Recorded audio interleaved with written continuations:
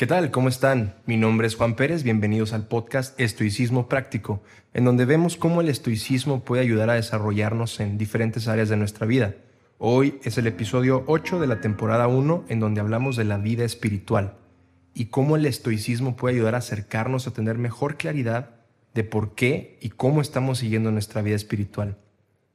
Bien, aquí voy a platicar acerca de mi experiencia. Como lo he mencionado en diferentes episodios, todo va detrás de mi perspectiva. Yo los invito a cuestionar mi perspectiva y cuestionar la suya. Es un tema muy importante aquí en México, el tema de la religión, haciendo separación de lo que es la vida espiritual y la religión, porque la religión no deja de ser un sistema con reglas, con estructura, donde mucha gente está involucrada y donde al final de cuentas hay lucro. Hay unas que sí, hay unas que no voy a generalizar. Sin embargo, hay muchos casos, tanto positivos como negativos, de cómo la religión impacta. Yo quiero hablar de la vida espiritual y tú cómo conectas con Dios o con el universo, con la energía, en lo que tú creas. Yo soy budista. De hecho, hoy en la mañana es gracioso que antes de grabar este tema, leo en un artículo de Medium, en donde sube muchos artículos estoicos, que el estoicismo y el budismo van de la mano. De hecho, hay unas teorías ya más profundas de que el estoicismo está basado en enseñanzas budistas. De repente estos comerciantes que viajaban por la antigua China, iban y comercializaban en Italia o Grecia, pues ya traían estas enseñanzas budistas y le empiezan a bajar en las escuelas filosóficas de Grecia y son base en filosofías como el estoicismo. Pero ahorita no voy a entrar mucho en ese tema. Ya después invitaremos a un experto que nos platique. Aquí es percepción, acuérdense, temporada 1, percepción. ¿Por qué sigues la religión que sigues?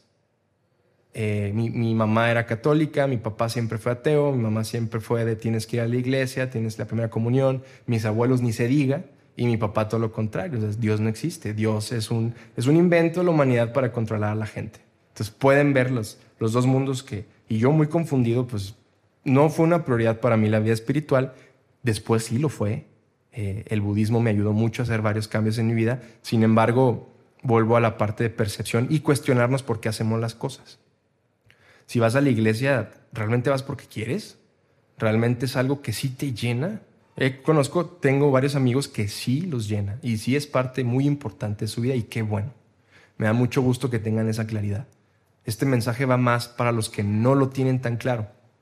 Si eres católico, cristiano, mormón, judío, budista, islámico, lo que quieras, hasta Scientology, ¿no? Que también trae sus particulares ideas. No estamos aquí para ver cuál es la verdadera religión, cuál es la verdadera forma de llevar una vida espiritual. Estamos aquí para cuestionar nuestra percepción de ¿por qué sigo esa religión? ¿Realmente me llena? ¿Realmente está bien? Y recuerden el episodio anterior, no vamos a poner estas categorías de bien o mal, sino ¿se te acomoda? ¿Se siente bien? Esa es la verdadera forma de ponerlo. Entonces yo los invito en este episodio a realizar un check de cómo están llevando su vida espiritual. Si realmente hay muchos intermediarios como es la iglesia, como es un padre o nuestra misma familia, o realmente existe una conexión espiritual con el cosmos, con Dios, con el universo. Y empezar a cambiar un poquito la percepción de las cosas. ¿Lo ves como una necesidad, como una obligación? ¿O realmente lo ves como una oportunidad de generar cambios?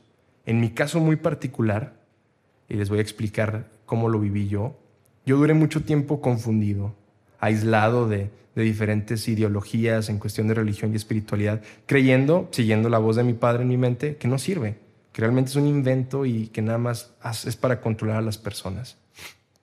Llegué a la meditación por diferentes libros que estuve en ese tiempo estudiando acerca de ídolos míos, en donde estaba Steve Jobs, estaba Richard Branson e incluso el mismísimo Sherlock Holmes, que los que me conocen saben que adoro el personaje.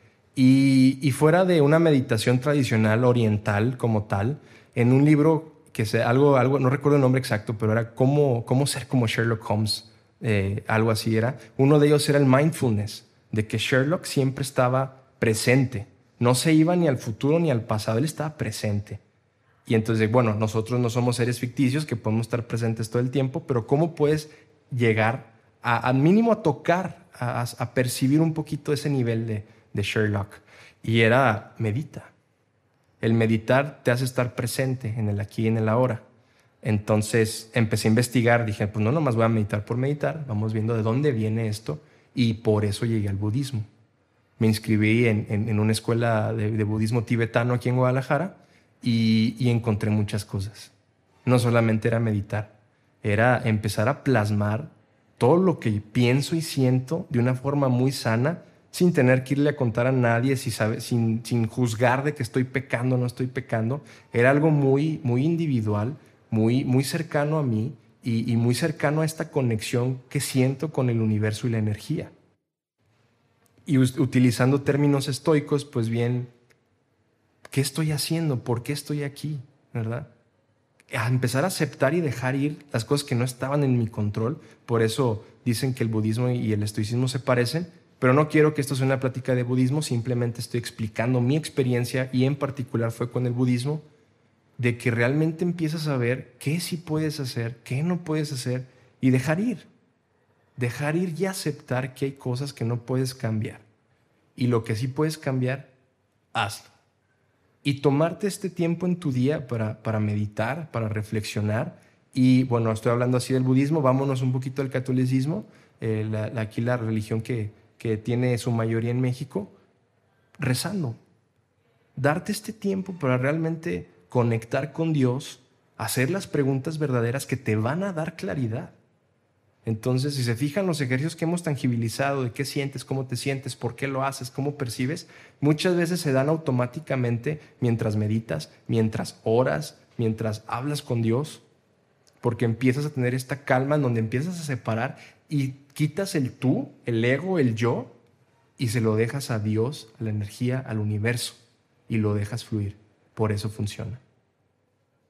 Entonces yo los quiero dejar hoy con esta reflexión de realmente la vida espiritual que llevan, la religión, es la correcta. ¿Por qué lo hacen? E invitarlos a que tengan esta conexión un poquito más profunda, utilizando estas preguntas estoicas que hemos venido viendo desde el primer episodio de la percepción. Muchas gracias. Síguenos en @stoic.cm. Estamos para servirles.